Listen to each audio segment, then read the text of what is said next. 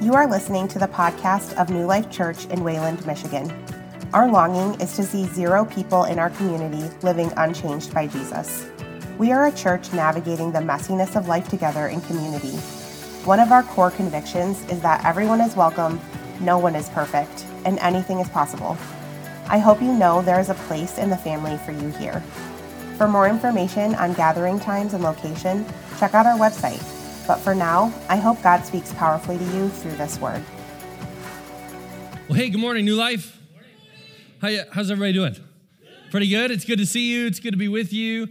Man, I always love coming down to New Life, but I got to tell you, today, when I was here at New Life, this is a different church than I was here last time. So with the addition of the space, a lot of the renovations you guys have done with the Essentials store over here, if you guys haven't done or if you haven't seen that yet, it's just incredible. Like this church is incredible. Like if my family and I lived here in Wayland, this would be our church. So it's just good to be with you. If you don't know, if you're new, first time hearing from me, I'm our teaching pastor for the Zero Collective. So Josh briefly mentioned it.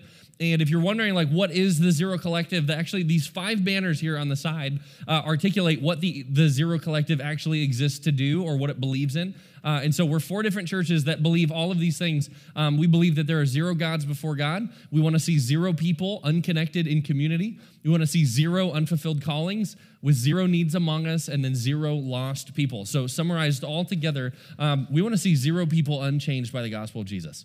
So that's what brings us together as all 4 churches. So Wayland, New Life here in Wayland is one of them. We have another church in Byron Center called Center Church, another one in Comstock Park called Story, and then Frontline Church in Grand Rapids was the one that Josh was talking about. So I get to teach at all 4 of those, and actually this series has been a lot of fun for me because I've taught one sermon at each church, and so this is the close of the series.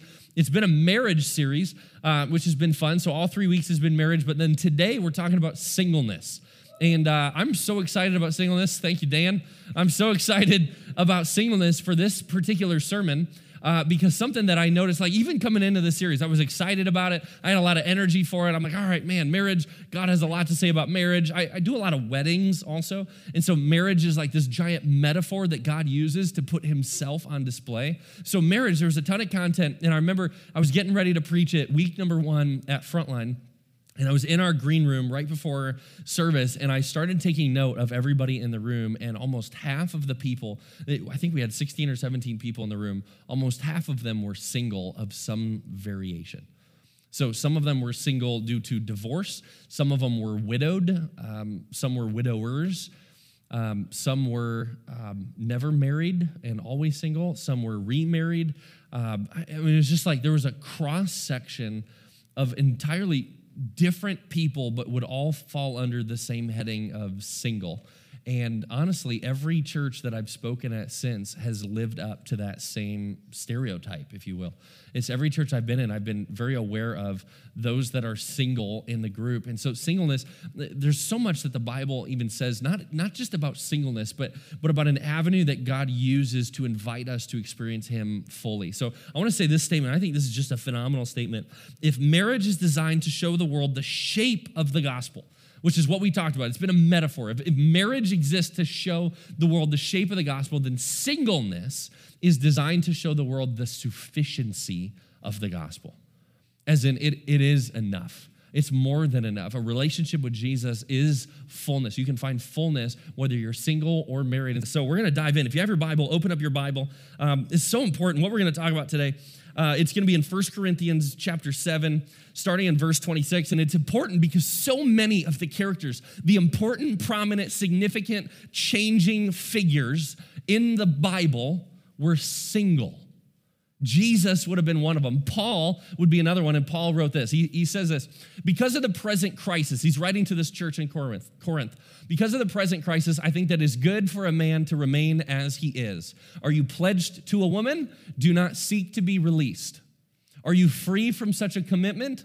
Do not look for a wife, but if you do marry, you have not sinned, and if a virgin marries, she has not sinned. But those who marry will face many troubles in this life. Everybody say amen. Amen. And I want to spare you this. What I mean, brothers and sisters, is that the time is short. I love that verse. What I mean by this is the time is short. The first message that I really ever preached, it was to a giant college group. It was when I was graduating, and I was looking at like the campus ministry group at Grand Valley, and I had one message, and it came out of James 4, and it says this: your life is but a mist. Your life is but a mist. I brought like a Windex bottle up there, and I just sprayed it so that it misted and it disappeared. Paul is writing this with this in mind. He's saying, brothers and sisters, the time is short. We often live like we have 60, 70, 80, 90, 100 years on this earth. And even if we do, it's going to go like that. Something I've learned even after having kids. So I have Judah, I have a 3-year-old, and then we have another one on the way coming in December. Something that a lot of parents have told me that are farther on or further along, just in season and raising kids. They say the days are long, but the years are short. Isn't it funny that like different seasons of life give you an appreciation for time? And oftentimes like circumstances or the loss of somebody in your life or the diagnosis of a health condition or something, it often reminds us life is not forever on this earth. It's short. It's limited. So with that in mind, Paul is penning these words to a church. They're in crisis. He says the time is short. From now on, those who have wives should live as if they do not, those who mourn as if they did not, those who are happy as if they were not, those who buy something as if it were not theirs to keep, those who use the things of this world as if not engrossed in them, for the world in its present form is passing away. Paul is highlighting an urgency that so many of us forget. And so here's what I want to do. I want to talk specifically today to the crowd that is single right now. And what Paul is saying is, I want you to have an appreciation. I want you to lean in. I want you to engage with the season of life that you are presently in. Now, if you're married, or if you're together with somebody else, if you're in a committed relationship, whatever, here's what I also want to say to you. And I just wanted to be careful as I said this, but in my preparation, this is just a truth we need to sit with. There's a good chance you won't be together forever. One of the things Brian, our lead pastor, said in week 2 of this marriage series is he said almost all marriages, are going to end up with one person standing over the coffin of the other. So even this thing that's designed to point us to the person of Jesus has an expiration date. So you may not be single today. You may be in a relationship and you may go, this series is not for me. This series is for you, and this sermon today might be for you soon. Or it might be for you in 5 years, 10 years, 20 years, 30 years. There's a good chance. It's funny how much singleness plays a role in all of our lives. So it's important. We got to lean in. So I love this. He says this, basically, if I can summarize. Whatever your circumstance is today, embrace that from a missional standpoint.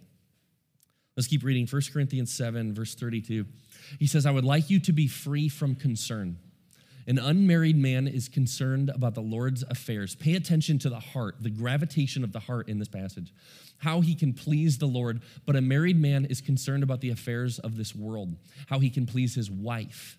And his interests are, say it with me, divided. That's a key word. An unmarried woman or virgin is concerned about the Lord's affairs. Her aim is to be devoted to the Lord in both body and spirit. But a married woman is concerned about the affairs of this world, how she can please her husband. I am saying this for your own good, not to restrict you, but that you may live in a right way in, say it with me, undivided devotion to the Lord. Undivided devotion to the Lord. The mission we've all been called to is the gospel of Jesus. Marriage is meant to push us and drive us towards that mission. As soon as it becomes anything but, our hearts become divided. Singleness, what Paul is saying is your heart needs to be undivided. That is so difficult. I mean, if you would have asked me what that's like 10 years ago, I would have said, that's impossible. How can I let go of this thing called marriage or a relationship, desires for a family, kids someday, a companion, grandkids? Like, how can I let that go to be undivided with Jesus? To me, that just seems impossible. But this is important. I want to say this statement. Write this down. The calling God has for all of us is not singleness or marriage. So often we think through this lens. We think God must be calling me. If I'm single, maybe it's a calling to be single that I want to resist or fight or not lean into. Or he's calling me into marriage and I just haven't yet met the one. And so God, as soon as you provide the one, then I can do what you've called me to do. The calling God has for all of us is not singleness or marriage, but a surrendered heart to him. That's what he's after. That's what he wants. He wants your heart. Not part of it, not 3/4 of it, not 99% of it. What he wants is 100%. He wants your heart. This is how most of us approach God. God, I've given you my life, so what I want from return, or what I want in return from you is this. I'll take a wife, please. I mean, is that inaccurate? I mean, go to your local Christian university. I mean, it's like the desire there is, okay, God, I've given you my heart. Now you're supposed to fill the void that is there that I desire from this world, from other people, from relationships, from a spouse. That's not what he's after. Or this, maybe a lot of us come in with this approach or this mentality. In order to be full or complete or whole, I need a spouse to do or be who you've called me to be. God, if you really want 100% of me, give me what I want, and then you'll get all of it because I'll be better. I think often when we're in a place of singleness, it feels like it's sometimes thrust upon us. I mean, like for me, I already told you, it was like by default. Like I wanted this thing. Like I'm a dog chasing a car on the highway. It's like the farther it gets, I just lose more and more hope. Like, why? And then another one zips past. And I was like, I have hope again. Like, this was my life. Anybody else relate to that? That one really connected. I didn't think about that ahead of time, but that's good. Let's close in prayer. I can't even get out of that mind. So I was talking to Brad this week, just in preparation for today. I said, what do the people at New Life need to know? What do they need to hear? I mean, because there's a world that is desperate and hungry for what only Jesus can provide. That's why we're spending so much time on it. Here's why so many of us want to dismiss singleness, though. Here's why we want to dismiss, or we want to resist, or we want to fight because of this. It's lonely. Amen? It's lonely. So many of us want a companion, someone to do life with. We fall into this thing called the comparison trap. Isn't it funny? When I still remember, I was getting so frustrated in my relationship with God, especially like in college. I had this statement, it's just whatever, it's a statement. I used to say, I feel like God is for me in every area of my life except relationships. And in that one, he's actively opposed. And it was like, things can't go this bad unless God's involved against me. Like, it's like, God, it was perfect, like right there. Nope, falls apart, bottom falls through, whatever it was. What's so funny is like comparison. I remember getting frustrated looking at the relationships of my friends around me and saying, why is it working for them and not for me? And I honestly think that gets worse and worse and worse over time. I think the older we get, especially things, whether it's in our world or in the workplace or here at church, I think that one sometimes is the most painful when you see other things or ministries or groups that are geared towards married people and you feel left out. It is so hard to be single today. It is so difficult. But I want to go back. I mean, if marriage exists to show the shape of the gospel to the world, then singleness exists to show the sufficiency. God is enough. He says this, John chapter 10. I love this. Jesus is saying, the thief comes only to steal and kill and destroy, but I have come that they may have life. He's talking about us. I have come that they may have life and have it to say it with me, full. He's not saying I came to give you a half life and then the other half will be found in a spouse. He's saying, in me, if you have a relationship with me, 100% of the fullness of your life will be gifted to you. He's offering sufficiency, wholeness, I am the good shepherd, he says. And the good shepherd lays down his life for the sheep, which is exactly what he did. I think what's dangerous is when a spouse becomes a solution to a problem rather than a partner for mission. If we're looking for a spouse to fix something or to solve something in our lives or to add something that we lack or are missing or desire, when we're looking for a spouse with those things in mind, it becomes dangerous because a spouse cannot deliver what is needed or looking for apart from Jesus.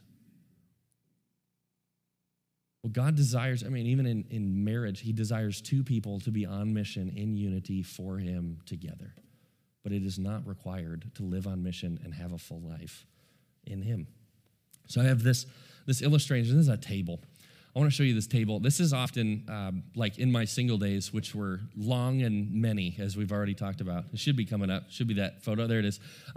This was it. It was like, if this is my life, if I'm trying to balance things, I'm trying to balance work and friendships and my time in school and degree, furthering my career, education, relationships, family, like you name it. If this is my life, if this is what it was, marriage was this giant thing that tended to center in the middle of my mind or in my thought life or in my desire. It was like marriage had an attachment to everything. Do you know what I'm talking about? Like when you go to work, you're like, all right, how many potential spouses are here? I worked a lot. I had a lot of different jobs. It was like, didn't matter where I went. It was like, is she here, Lord? Or do you plan to introduce me through here? Which one is it? Marriage dominated everything. Like to the point that I actually gave my life to the Lord and I was like, Lord, doesn't it come next? It's like step one, step two. Like step one was you, step two is her. Where's she? And it was like, it kept not working. This is like how I would think. Everything else got balanced or it got pushed out. Notice nothing is overlapping with marriage. Marriage overlaps everything else. For me, it was the central focus. Sometimes, and this is dangerous, I want to talk about this too, also for married people. Sometimes your marriage functions like this, and it's not supposed to. That it's your center of gravity, and everything revolves around it. That's false. Notice, I put God in the bottom right corner. This is how God often functioned, or my relationship with God. It was like I put him on the side. He was easily accessible. I knew where to find him. I would consult him if needed. There's a little notepad, like I'll journal or I'll write down like, okay, what did he say or what do I need from him or whatever. Like this is my prayer life, but God, as soon as I get marriage, then I'll be able to give my life to you because then the box will be checked. It doesn't work like that. So I made this stupid decision. I was reading a book with a group of friends that were also single. Most of them ended up not being single pretty quickly, and then I was like, this seemed like a bad deal for me. Not only am I single, now I'm reading a book about singleness, and you guys stopped reading. So it was weird. But one of the things it suggested or threw out was take a year off of dating. It's like, why would I do that? I'm finally fishing in the big pond. I'm in college. Like, it's no longer small town. Like, everybody knows each other. You're somehow related. You don't have to worry. It's like I was away. I was gone. It was like prime pickings. It's hunting. It's rut season. That's what it was like. It was like, this is great. And I felt like the book said, and honestly, it wasn't even just the book. It was God going, I want you to do this. I want you to hit pause. I want you to take a break. I want you to do this. This is what happened. Go to the next slide. I want you to take marriage off the table and to treat it as this subpar thing that you don't do anything with for 1 year. And I want the central focus of everything you do to be him. You know what happened 2 months in? This is such a classic. It should be a movie. A girl I had a thing for calls me out of the blue, leaves me a voicemail, and was like, hey, give me a call. And I'm sitting there like, are you kidding me right now?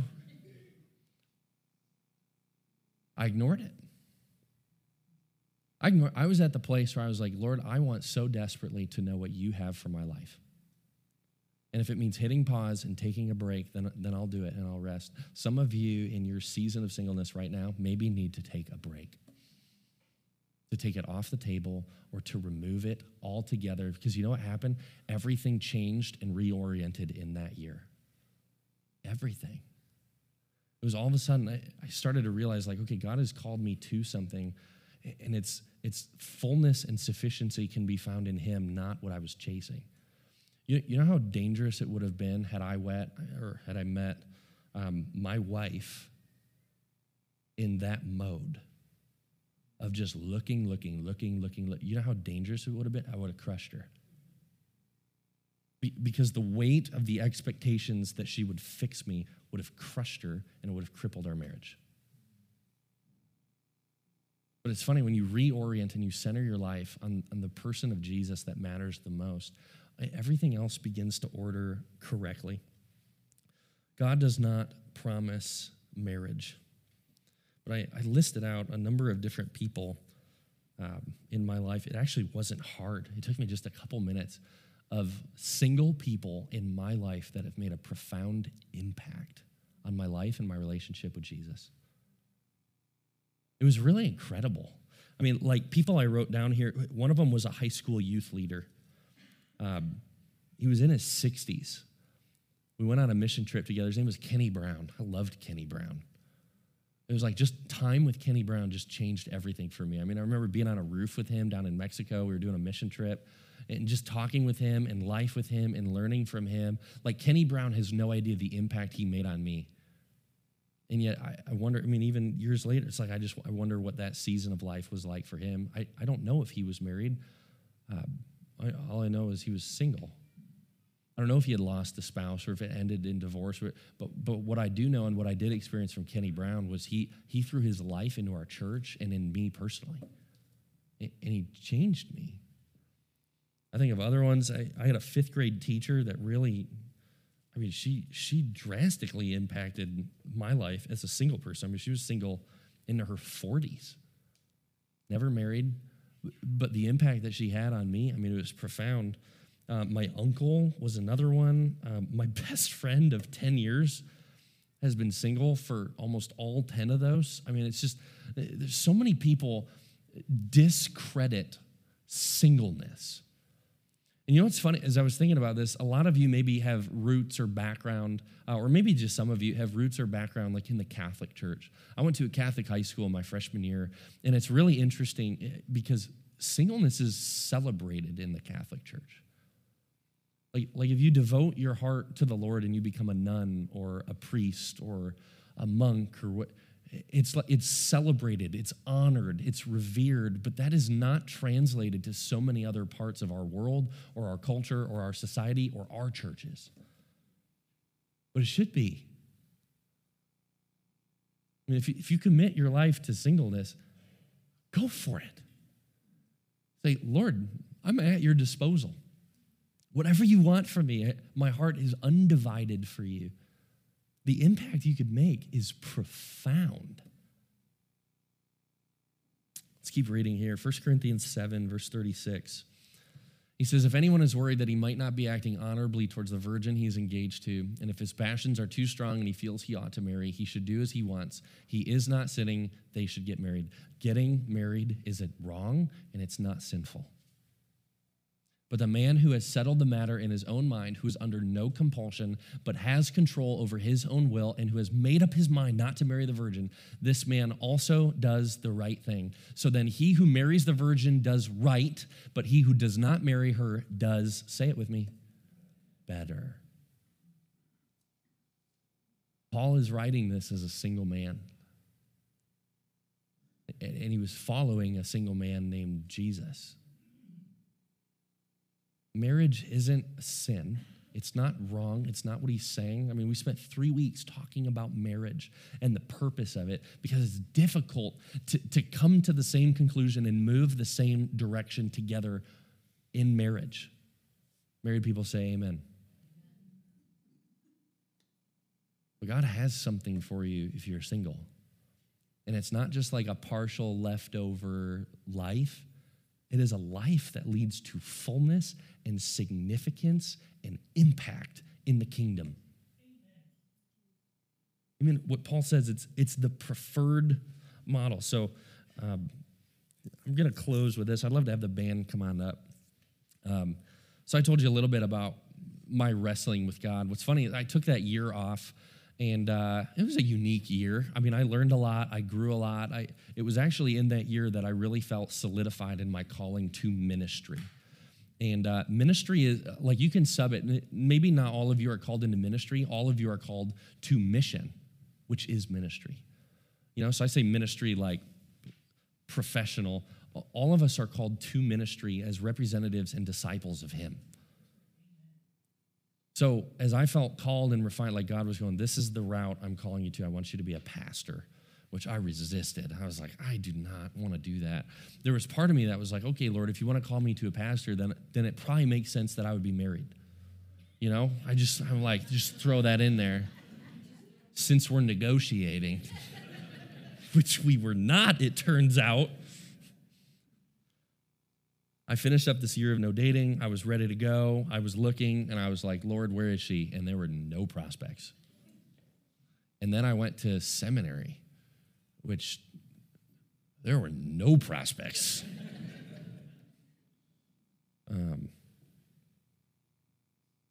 I remember this, it was one of the most significant days in my relationship with God. And I still remember right where I was. It's crazy. I remember right where I was, the room I was in, the lighting in the room, I'm like, it was like solidified in my mind. I remember the day I gave up. I said to God, I quit. I'm done fighting you. I've wanted this thing called marriage and a family and kids for as long as I can remember. I've wanted it. I've wanted it so bad. But Lord, if you're not inviting me into that, if you're not going to give me that gift, I'm okay to let that die. Dude, it was heartbreaking. Like, I still remember that conference room, and it was like this weight on my shoulders fell off, and it was like I lost. I just gave it up. I went, all right, I guess I'm going to do what God calls me to do, and I'll settle for a less than life. You know what happened? I never saw this coming. For the first time in my life, I had a vision for singleness, the way that I could live it for him. Like, for the first time, it's crazy. Like, as much as I remember the physical imagery in the room, I remember the mental image in my mind. It was like God gave me this like, hey, when you give your life to me, you die to yourself, but I can give you something new. I can give you something great. I remember all of a sudden I had this vision for like, okay, I'll travel the world then, Lord. I'll commit my life to service for you. I'll live out of a backpack if I need to. I'll travel around. I'll go place to place. I started thinking, I'm like, God, think about this, God. I can even go into places that is hostile to Christianity. You've called me to be a Bible teacher. I can do that in places of the world that others can't go. I can learn, I can grow, I can adapt, I can move, I can never be tied down. It was like I started thinking about the life of Paul or the life of Jesus or the life of Ruth or Naomi, like all these different significant characters in the Bible that committed their lives to just being single, to following the Lord and his prompting. I was like, I have this incredible vision for what my life could look like, living for the Lord in the season that he's called me to be.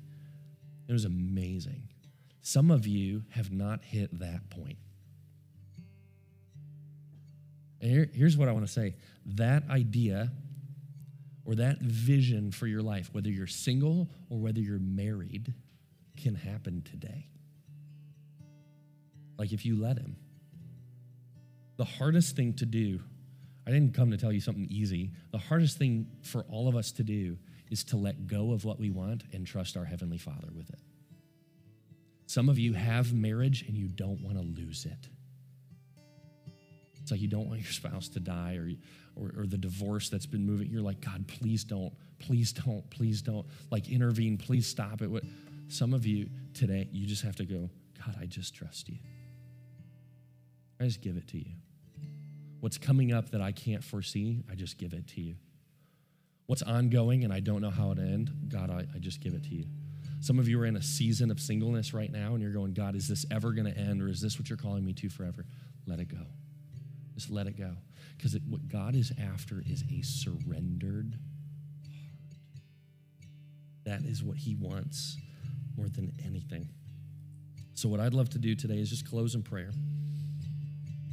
And I just want to ask the Lord, married or single in this room, dating, engaged, widowed, divorced, remarried, whatever your season of life is, what I want to do just as we go before our Heavenly Father is I want you to ask for a vision for your life on mission. Can we do that together?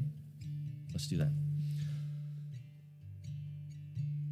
God, we just come before you right now, just grateful for the person of Jesus, who went to the cross on our behalf, who died in our place so that we might have a relationship with you and a purposeful life.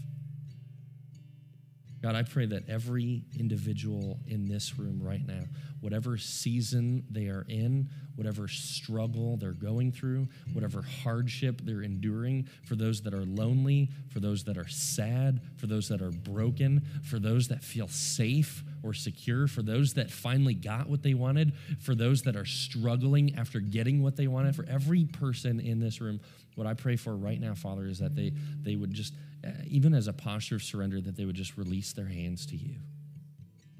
That they would say, my life is yours. My relationship status is yours. My marriage is yours. My family is yours. My career is yours. My time is yours. God, everything I give to you. Right now, Father, just hear from your people of what we lay down, what we give back to you. So much of even what you've given us.